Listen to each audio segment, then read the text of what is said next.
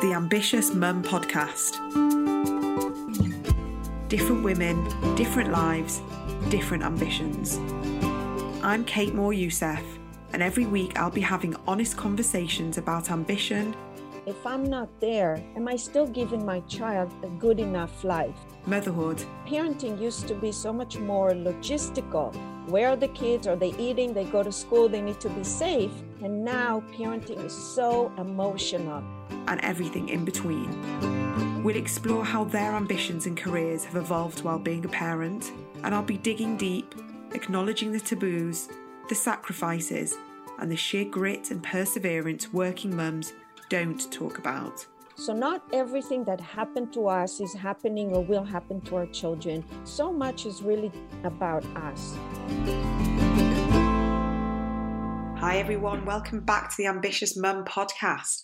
This is the last episode in series 2. I'm going to be having a bit of a break over Christmas, and then I guess we'll be back probably mid to end of January. I'm not quite sure dates yet, but it's not going to be a huge break. So yes, this episode is the last one for a few weeks, and it ends with a wonderful guest. And I wanted to just give you a quick intro about her.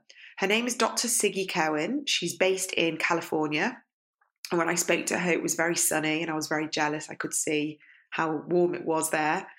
And she is a child and family specialist, a therapist. She calls herself a parent expert as well. She has a PhD in exceptionalities. And I was really, really looking forward to speaking to her because I'd been following her on social media for a while, and her advice that she gives online is really, really helpful. And I know we don't really talk about sort of parenting and kids and stuff on this podcast. And the conversation that we have isn't necessarily about our children's behaviour, but I wanted to go in from the aspect of being a busy parent, wanting to be a fulfilled parent while, looking after our kids and doing the best that we can for them.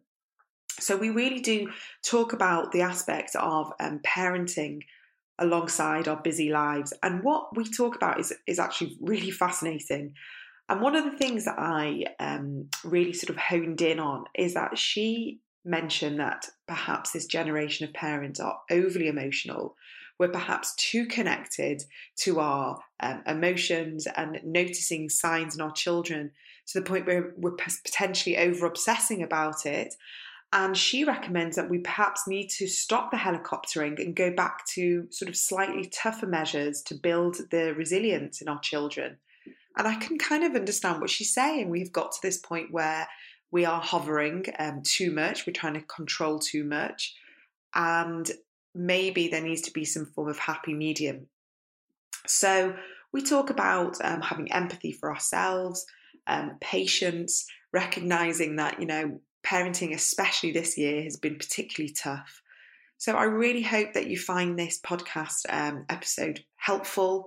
As ever, I would love to hear from you. Drop me a message on Instagram and Facebook, wherever you want to find me. Send me an email, and let me know. So this is this week's podcast episode with Dr. Siggy Cohen. So welcome, Dr. Siggy Cohen. We've got you coming in from California, which is amazing. As I mentioned before, I said I'm sat in very cold, wet, rainy Manchester in England. And I think you are enjoying the sunshine in California. So thank you for joining me on the podcast. Thank you so much for having me. So Dr. Siggy is a parent expert. She's a child and family specialist and therapist. You've got a PhD in exceptionalities, which sounds fascinating. And you're also a mum. You've got three kids? Am I right? 3 boys, yes. Okay. You're originally from Israel. And how long have you lived in the States for? Almost 40 years. Oh, wow. So you've done all your parenting in America? Yes. Okay. Yeah, my kids were born and raised here. Okay. Yeah. So the reason why I wanted to invite you onto the podcast is because I'd been watching on social media. You've got fantastic resources, and I was really drawn in by the videos and I guess all the different things that you were trying to tell parents and give people very simple steps, practical tips to help parenting, which I mean, I've never parented any other time apart from this generation, but I feel it's like a hard time. Yes. I feel like we're really in the thick of it as this generation with all the social media and the tech. And even though it's making our lives easier in the short run, I do feel it is making our lives quite difficult with all the anxieties and all the things that, this generation brings. Do you see that? Do you see the difference, from working, over the decades, the different difficulties the parents are facing?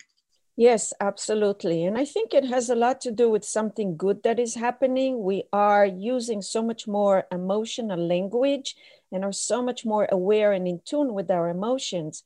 But parenting used to be so much more logistical. Where are the kids? Are they eating? They go to school. They need to be safe. And now parenting is so emotional. And I think we need to go back to some kind of a balance. It cannot all be emotional all day long. Our children are emotional, but we are so emotional as well. We have to learn to cope and manage with these emotions to bring us to some form of balance and equilibrium, so we're not tipped in one direction so much. So I think that a lot of the work that I do is helping parents recognize the emotions, but not always use just their emotions to parent. That's really interesting. So would you say it's like building resilience on both sides? Absolutely. I think it is. It's like muscles that we have to work and strengthen. So we're all a little bit more adaptable and resilient and using our coping skills to manage.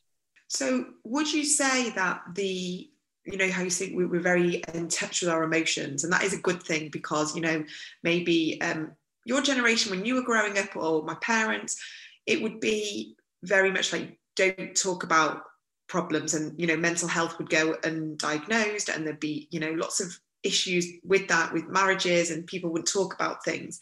Do you then see the flip side of it, that maybe we're overly aware and we maybe kind of, they use this kind of terminology of like helicoptering or hovering over our kids too much because we're almost worrying too much about their emotional health? Yes, I think it's beyond hovering. I think we've moved even from hovering to invasion. We're like inside our children's emotions, constantly trying to manage their emotions for them, as opposed to reflecting their emotions for them so they learn to manage them on their own. So I agree. The pendulum has swung from not talking about anything, get over it, we don't talk about that kind of stuff, to let's talk about everything and all the time. Yeah. And I think we need to come back to some form of, again, balance is really the best way to deal with life. So I think anxiety, whether or not it's because we're more aware of it, is definitely more prevalent. In my generation, parenting, we are in touch with, and especially, I see it with my work, a lot of people are coming to me and telling me that they're very anxious, overwhelmed, they can't face, can't take the pressure of life. And I think there's so many different aspects and layers to that. But I think from sort of very baseline level is that as women, we're working more. So, 30 years ago, mums would stay at home and there would be less pressure on them to have to deal with lots of other layers of life. There's more divorce, so there's more single parents. I mean, are we projecting our anxieties onto our children? Is that the case? Or is it, where's it coming from? Or is it just cyclic and it'll evolve again? I'm interested. Yes. Of course, we are projecting some of our anxieties onto them. And so a lot of things that we see about them trigger bigger emotions in us, bigger fears and worries, right? If our child is not eating right now, it means to us, I don't know, eating disorder somewhere in the future. They're failing a grade right now. They're not going to make it to college and wouldn't have a good job and they'll be bummed. I mean, we rush a little too much to maximize and exaggerate a lot of what is happening right now. And I don't mean that we need to dismiss what is happening right now, but we have to deal with right now, right now. Yeah. Yes. So what you're talking about, that projection of our own anxiety, that we are in a lot of worry that have to do with now and then and even further. So it's way too much to deal with all at the same time. I think, listening to that and, taking the podcasting hat off and just going into kind of like being a mum. And I was telling you before, I've got 4 kids. My eldest is 15. I've got a nearly 13-year-old, 9 and nearly 6-year-old. So they're all in different stages and they're all doing different things. I've sort of, one's already hit puberty, one's going into puberty, one's teetering on the edge. And then I've got like a little baby, still my baby. And I worry, and I everything you just said then it's interesting because my 15-year-old, I remember now being 15. So I didn't remember being 6. I kind of have like, I don't really remember being 9-ish, but 15 I remember. And I remember all the scary things that potentially could happen that never happened to me. But now that he's 15, all I do is worry that, he can't go out, he can't be with his friends, they might be drinking, taking drugs, something might happen. And I have to take a hold of those anxieties because I can see that how that takes over. And I can see that if I'm not careful, I'm going to either drive him away or he's going to not want to tell me stuff. And so we have to make a conscious effort to not get carried away and to remember that, these things happen and it's normal. So just going back to that question, what practical advice would you give to parents who, I guess, are being triggered by their own childhood and are seeing their children now in those stages of childhood, teenagerhood, adulthood, and it's bringing up those anxieties? How do we navigate that as parents?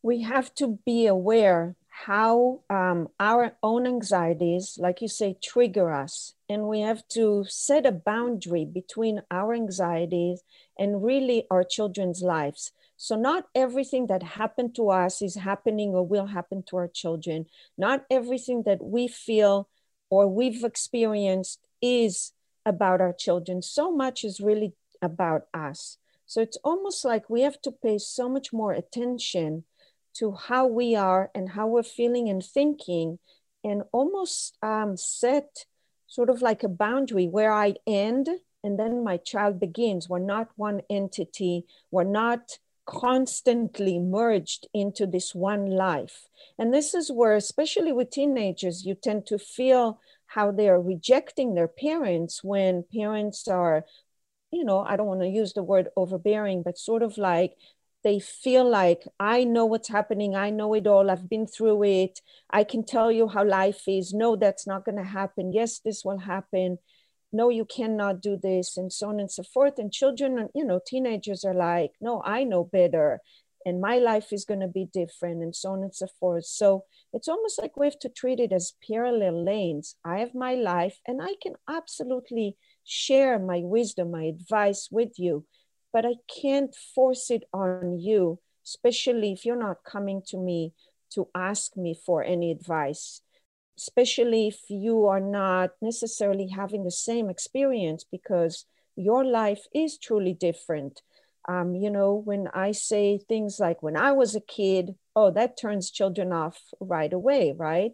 And when children say, oh, you don't understand, your life was different, you don't know what it's like right now, it turns parents off. So what we need is to be open-minded. I know some, you know some, and that is even with young children. So awareness, mindfulness is key here of what is mine and what is my child's, and how they're not constantly merged into one. Wow, yeah. I really, really resonate with that. And I think it takes a lot of inner strength, doesn't it, to hold back from always wanting to give your opinion. And it does, because you kind of, want to protect your children, and we think we're doing the right thing by telling them, you know, what to do, and you think it's the, you know, but you have to let them make the mistakes and live their lives and do the things that we did, and hopefully, you know, the values and the foundations that you've put in are going to stand them in good stead. But I don't think it takes the fear away from, you know, all the things that they could potentially get up to or have to deal with. Going back to parents and the parenting side, and the fact that we are as busy as ever, and, you know, through what's happened with COVID, but, you know, in England, the kids are back at school, people are back working. It's not everyone's working from home anymore. Some form of normality is starting to kind of kick in a little bit. How do we, as busy parents, raise children that, you know, we are giving them the time, but we're also giving ourselves the patience and the empathy to know that we don't have to be overcompensating for the fact that we are super busy? I feel like it's a bit of a duality that I definitely feel, that the guilt is there, even though I've created and carved a career that I now want, even though I stayed at home for a good few years. I do feel guilty if I'm working in the evening or I'm not around after school for a couple of hours. How do we compensate for this? Yes, that guilt is definitely something so common and constant for so many parents. So I sometimes think of it like that. Let's look at quality over quantity is one. So I have to pause and think about the quality of what it is I'm giving my children rather than the quality. It's not how much time I spend with them. It's what is it that resonates in the time that we do spend together?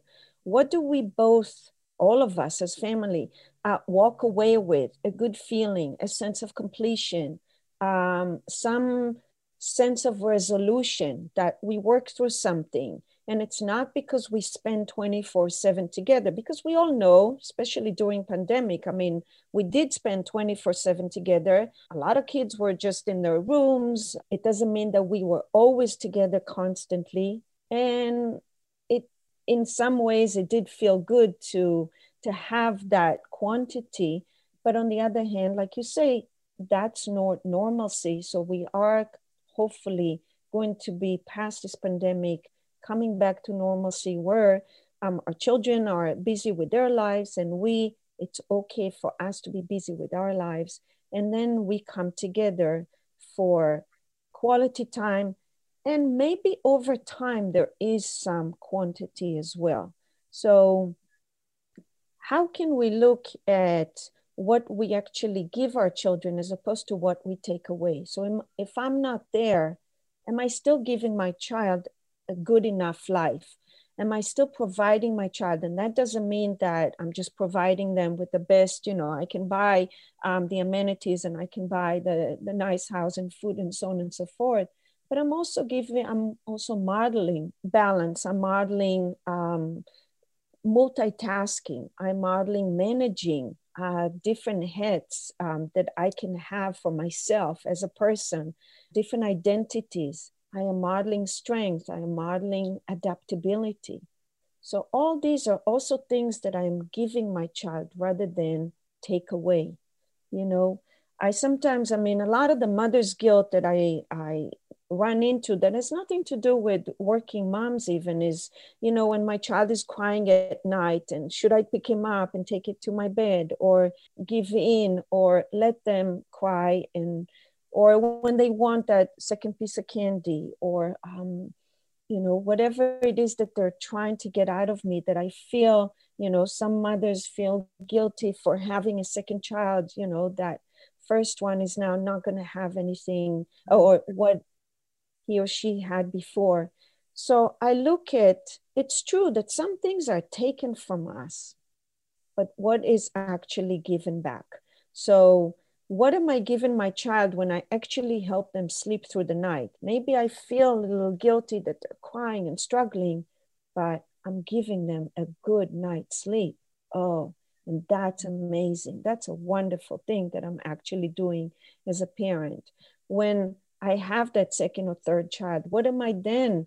Yes, it's true. They're not having the same kind of attention, but I'm giving them the ability to experience siblinghood, to be able to rely on others within their family to see what it's like, to learn through challenges and intimacy and relationships and so on. So even when I'm working, what am I giving my child rather than what am I taking, which is me, my time, and my attention. I think that's really powerful, because we do need to reframe this, don't we? And, you know, we can spend our whole time being racked with guilt and thinking of all the negative things that we're doing, and we're messing up our kids. But, and I think it goes back to what we said at the beginning, is that we are overly emotional, and maybe we sort of overanalyze things too much. And I just wonder why. I know this is quite a sort of nuanced question, but, you know, over the past 50, 60 years ago, people were having big families. You know, it wasn't uncommon to have sort of 5 or 6 kids in a family. Sure. Why is it now that as our families are getting smaller, we are needing more help and support? And, you know, people like yourself who are, you know, incredible experts and specialists. Is it because we are so overly sensitive to messing up our kids? I mean, I look back at some of the things my parents did and said, and I'm sort of like haunted. And I'm never going to be that parent, even though I love them both dearly and they were brilliant parents. But I do make concerted efforts to not do certain things that my parents did. And I know a lot of my friends say that, but I believe that our kids are going to say that about us. And they go, I can't believe mum and dad let us do this, or I can't believe mum and dad behaved like that. And they'll have things that they won't ever do. So what do you see from then, you know, 50, 60 years ago to now, that we need all this help? Yes. So one of the things that evolved in the last 30, 40 years is the goal of being happy. It's the focus on being happy. And happiness has become this buzzword of we must be happy. We have to be happy. And now parenting is taking that over, and it became the goal to make sure that our children are happy. All I want is for my child to be happy. How often do we hear that? How often we even say that? I just want them to be happy. We have to reframe that. We so have to revisit that, because the focus on them being happy means that anytime they're actually feeling any other emotion, something's wrong with that. And nothing is wrong with feeling all the other emotions. Nothing is wrong with not being able to actually be happy all the time. One, because it's not attainable. This is not an actual goal. I want my child to be happy is me thinking that it's possible. And therefore, I'm supposed to somewhat work towards that so they can obtain or reach that. But happiness is personal and subjective. Happiness is another emotion, like all other emotions, that comes and goes. Happiness is something I create because of so many components that have to do with me, and of course with what I learn over time, experiences. But also I have to realize that if something sad is happening, I'm not supposed to be happy. And if something disappointing is happening, I'm not supposed to be happy. And if something angers me or triggers me in, you know, triggers even guilt or remorse or and doubt and so on and so forth, I'm actually supposed to notice these emotions. Maybe not, again, you know, going back to guilt. I don't want to feel one emotion all the time, guilty. I'm not supposed to feel one emotion all the time as a child, happy.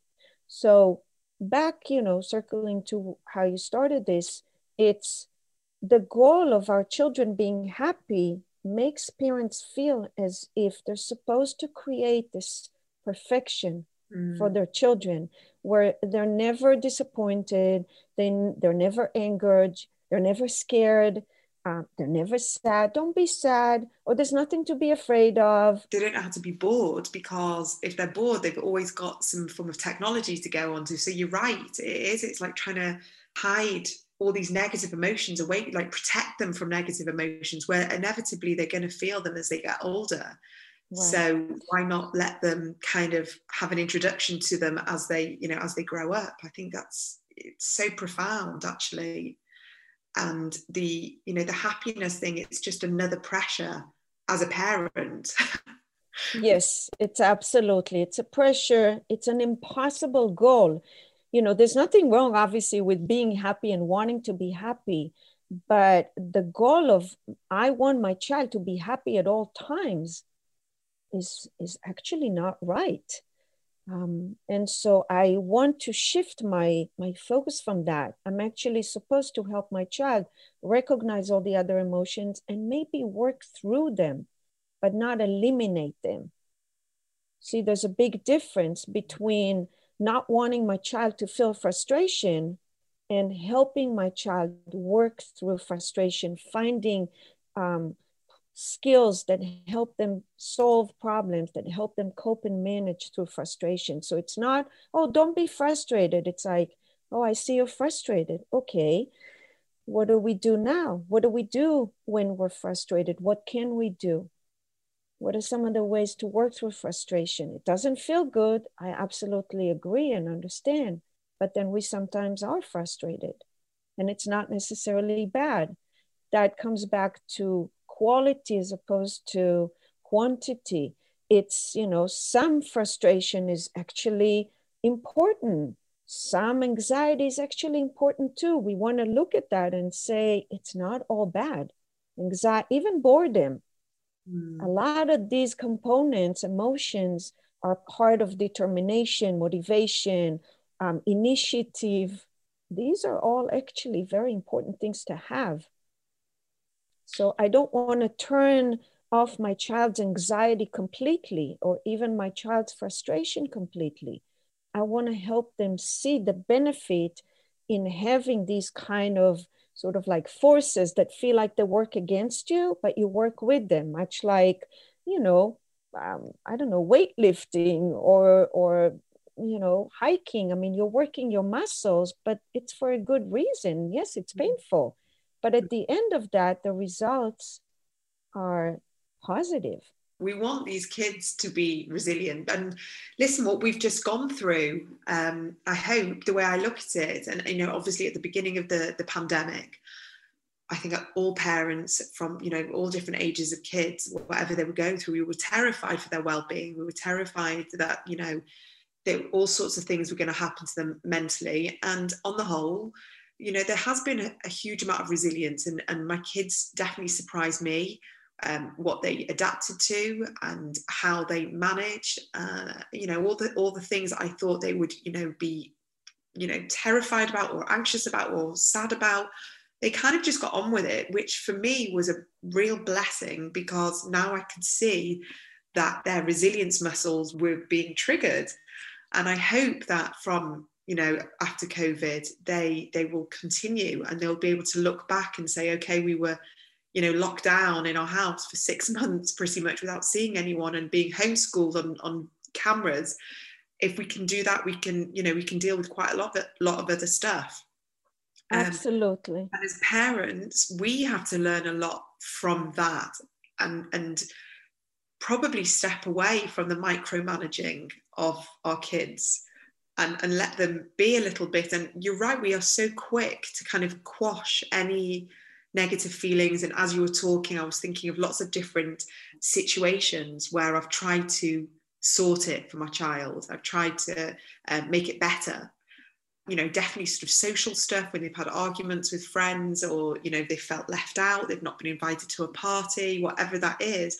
And I remember those feelings, and I remember feeling bad about it, and felt excluded and lonely and whatever those feelings are. But it's important that they feel them. And it was also important that they experience it, so they're kind to other people, I think.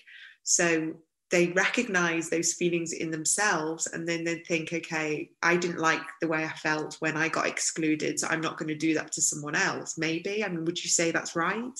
Sure, absolutely. Because it also, when you're talking about the resilience that you've seen in your own children through this, so much has to do with the realization that it's not all about me. And I think that goes back to how we're so focused on each and every child as if everything is about them. And this pandemic actually gave us all some breathing room when it came to that, sort of like, oh, it's not all about me. And that creates resilience. That actually creates strength. And it moves us from this, the bubble of how everything is circling around me and my life, to realizing that there are other people in my circle, other emotions, other situations, other scenarios. And that actually gives such great perspective to us and to our children. So I agree that micromanaging each and every one of their emotions for the sake of taking it away from them. When you say, I remember feeling lonely and left out, absolutely does not feel good. So now I want to make sure my child doesn't feel that. No, I can't actually be sure my child doesn't feel that. The only thing I can be sure of is maybe when my child is feeling this, I'm there to reflect, to witness, to be there with them. You're not taking your child and running them through their own path, or even like, picking them up and making sure they're not crossing whatever it is bridge that they have to cross. You're holding their hand maybe while they're crossing that bridge or path. Maybe you're cheering and coaching while they're actually doing it, but you're not telling them, oh, no, no, no, don't feel that, don't go there, don't know. I don't want you to ever feel lonely and left out. It's not something I actually can do. The path is there, the bridge is there. They have to actually cross it. At least I can say, I'm right here. I hear you. I notice you. I know it's hard, but you know what else? I know you can do it. It's very similar to how I work with my clients, and I was talking to you just before about this, of when I work with emotional freedom technique, and a lot of the, I guess, the philosophy behind that is acceptance and validation, and it's very much about seeing and hearing and recognizing what they've gone through or going through, and then choosing to move forward or to change the perspective or reframe it, but not belittling the situation. It's just, this is the way it is. We can't change the circumstance, but we can change the way we think about it. And I think it's a very strong mindset to teach from a young age. And, I'm 40, and it's only a relatively new concept for me. I have to say, I used to wallow in self-pity. I used to hark back at, childhood issues of my parents getting divorced and living in a house where there was a lot of dysfunction. I used to blame a lot of that on certain things that was, going wrong, whether it was in my career or in my personal life or whatever that is. And I didn't take ownership of that. And I wish I'd learned from a much earlier age that, these things made me stronger. They made me more resilient. They made me, they gave me empathy, all the great things that I now realize that my childhood and all the difficulties that I went through, have brought me, and which has led me to the work that I'm doing now. So I think the best gift we can give our kids from, this generation is to give them that power, that it's okay to recognize and accept what's going on, and to give them the validation to move through it. I guess it's almost kind of, the way I look at it is the healing process. You have to feel it, and then you have to release it to be able to heal. But if we teach them to suppress, that's where all the nasty stuff happens, all the horrible things that we're terrified that could happen. Do you see that in your practice as well? Absolutely. So, what you're describing is very normal and natural and common. And yes, feeling sorry for ourselves for the pain that we felt. I mean, who doesn't know what that feels like? the thing is that we don't, again, we don't want to eliminate our pain, and we don't want to avoid and deny the fact that maybe we were caused some pain. Absolutely. But you're right that we also want to see the upside of it, not just what we lost, but what we gained. So maybe it's not this or that. I either had pain or I'm pain free. It's this and that. I had pain, it's very true, but I also gained whatever the muscle mass from it, the emotional, right, resilience that came with it, the life experience, the ability to see things in from many different perspectives as well. So what we're giving our children is not telling them, oh no, don't feel this pain, or this is not painful. Sometimes the pain is there. You actually have to feel it. I can't be under the illusion as a parent that my child is not going to feel any kind of pain, and I have the power to take all pains away from them. But what I want to do is constantly show them, much like something so simple as children say, I'm bored, or I hate this, and so on. And we rush to fix that. No, it's okay to be bored, like I said earlier, because boredom, but I don't like to be bored. I don't want to be bored. I understand. And I'm not going to say to my child, maybe, out of boredom, other things come out, but I'm going to let them experience that. And suddenly they get up and they go and do something without me actually micromanaging that and saying, you have so much to do and you can do this, you can do that. And they come back after a while and show me what they did. And I'm like, you see, you were bored.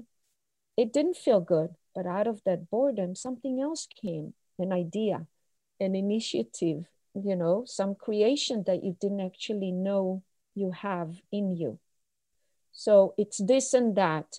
It's not without pain. The pain is there. What are we also gaining? I'm not avoiding or denying the pain, but I'm also realizing something else is bubbling through the pain and benefiting me as well. Tell my listeners how they can work with you, where they can find you, what can you offer them? Because I'm listening to you now and thinking you have got so much to give, so your amazing wisdom and also your incredible, expertise. And I know that now that life is all online, that the fact that it doesn't matter that you're based in California, there's, I know you've got lots of courses on your website. How do parents typically work with you? So obviously when they're not local, and even the ones that are local right now due to pandemic, Zoom is how I work with a lot of people. I do have still an office that I hold on to. It is a big giant playroom that is very inviting for children, that opens to a nice backyard. So children come to that environment and feel like they're not gonna be put on the spot. They can just kind of roam free. And feel and be normal and natural. But yes, I work with people from all over the world, and right now even more. But even before that, it was interesting. We did FaceTime. I mean, Zoom wasn't such a known thing. So, but I did work with people from from other places outside of Los Angeles and the United States. So right now, Zoom. They can definitely email me, WhatsApp me, my phone number, they can find online, or if they email me, I can definitely give it to them. They can message me on Instagram or Facebook, many ways to reach me. And then we can decide together what it is that they want. They want to meet me once, they want to meet their children. I even do that. So the kids are in the background. They can be noisy, they can join us, they can go to the room and bring something to show me, depending on obviously the age. I get them involved and interact with them as normal as possible to make them feel. And what kind of things do parents come to you with? I know you mentioned at the beginning about sleep training, giving them the gift of this good night's sleep. Do you work from, what ages and from what range of different issues do people come to you with? Mostly it's from 2 and on. And usually when the family gets a little more complicated, so maybe when there is another child or two in the family. As you know, as the family grows, it does make it more complicated. All these different personalities have to somehow manage together, and it's not always so simple. So I work with usually families with more than one child, but sometimes also just that one child. Issues range from, yes, maybe sleeping, feeding, behaviors, tantrums of young children, school issues, even preschool issues, social issues, all the way to crisis, transitions, divorce. I work with a lot of that, different crises, illnesses, traumas that happen due to maybe major changes that are going on. And teenagers, typical issues, and also extreme behaviors. And the idea for me is to somehow help the family recognize what is going on, not just with one child, but with everybody. So everybody pulls together to help maybe one child with a problem, but usually one child with a problem, sort of like a reflection of a lot of other things that are going on. And it does require the entire family to pull together to help each other. So I like to bring them all in, even when I just get to know one aspect of what they're going through, or one personality, or one child in the family. It's amazing to hear because, you know, I've got, like I said, I've got 4 kids. And, you know, I am terrified. I'm terrified that, you know, I'm giving one more attention. I'm giving one complexes. I'm trying my hardest. But, you know, I've already had one of my kids saying to me, I'm only having 2 kids. And I said, why? She goes, well, look at you. You're always stressed. So I'm like, I thought 4 kids would be fun, and you'll love having, you know, lots of siblings. And I hope that is going to be the case. But she clearly sees it as me being frazzled and stressed, which, to be honest, I used to be a lot more, and I've kind of like taken a bit of a chill pill about it all. But it's interesting to hear that you sort of look at all the dynamics of the family, which I think is very interesting. And I don't know, and I think what I've recognized as I've got older, and this has probably been sort of the last 5 or 10 years, and it may be very naive, you know, beforehand, but there used to be this kind of veil of putting this perfectionism on, and no one wanted to admit that there's anything wrong with their kids or their marriage, or that parenting was hard. And, you know, everyone wanted to kind of like keep this, maybe it was just in England, you know, people like to kind of keep a bit of a stiff upper lip and not admit failure or weakness. But I really believe that the tides are changing, and we're becoming more accustomed to admitting that we are, you know, struggling. We're admitting that life isn't perfect. You know, our families aren't perfect, our kids, our marriages, and it makes everything a bit easier. It just makes life easier to drop that perfectionist kind of nonsense and recognize where we need help, recognize there's experts like yourself out there, so we can get the help that we deserve. And we can't do it all. And I'm, you know, one of my biggest things that I tell and you know, speak to my clients about is delegate where you can delegate, and don't be the person that, you know, does it all, because no one likes that person. No one wants to be friends with that person that pretends that, you know, they do it all and everything's fine. But also, you know, we have a responsibility as women, as parents, adults, how, you know, whatever, to help and support others, and to recognize where people are suffering, and you know, being vulnerable and showing where we have our weaknesses. And I think with the kids as well, I remember, you know, during the pandemic at the beginning, they saw my husband and I, you know, in shock. They saw my husband and I not knowing what to do. They saw me lose it with the homeschooling. And I think they've recognized that we're not machines, that despite the fact that they, you know, we make sure there's food on the table, thank God, and we make sure that they're being taken to all their after school activities, that we're not the machines that perhaps they perceived we are. And I hope that is a lesson and a gift for them when they become parents, that they don't feel they have to be it all and do it all and be perfect, because that is one hell of a pressure and a weight to carry around as an adult.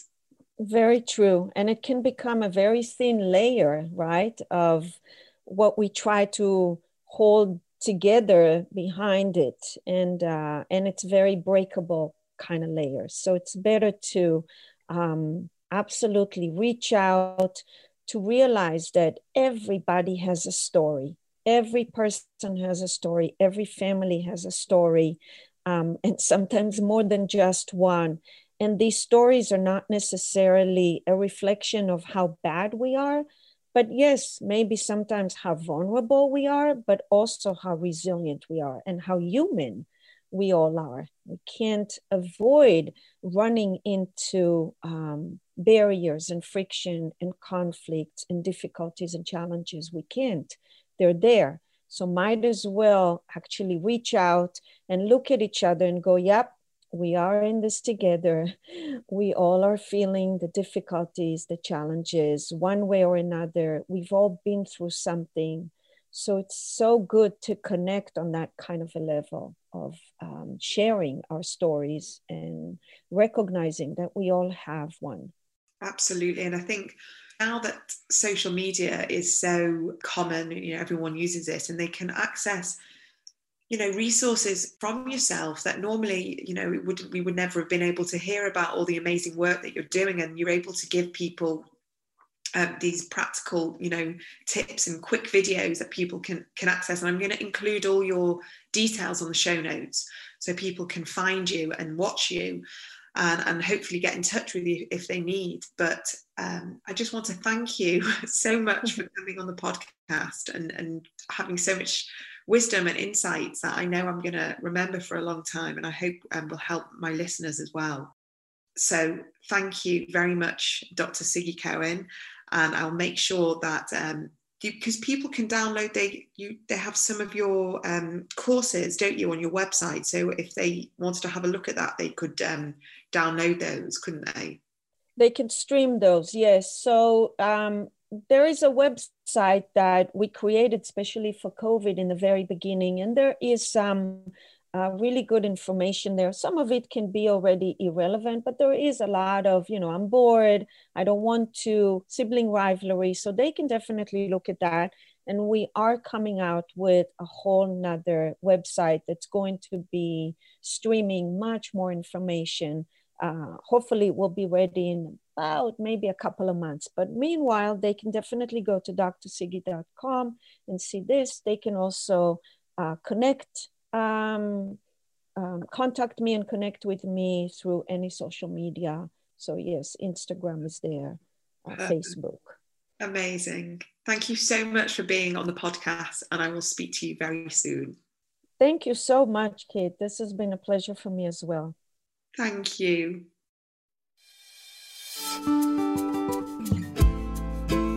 So that is this week's episode done. I really hope you enjoyed today's podcast. I'd love to know if some of the insights resonated with you, or if there were some takeaways that you're possibly able to apply to your life. I would really love to hear your feedback and perspective on today's conversation as well. Perhaps we talked about a topic that sparks something within you, or you have something to offer to the other listeners. Either way, I would love to hear from you. In order to help grow the Ambitious Mum community and allow the podcast to be heard by other people, please do rate, subscribe and share it across your social networks. This will really help with the visibility of a new podcast. You can find me on Instagram and Facebook under Coaching by Kate, and do use the hashtag #TheAmbitiousMumPodcast so I can find your comments easily. So please do get in touch if you have any more to say. I'll also provide all links to my guests and my contact details on the Ambitious Mum show notes too. See you next week.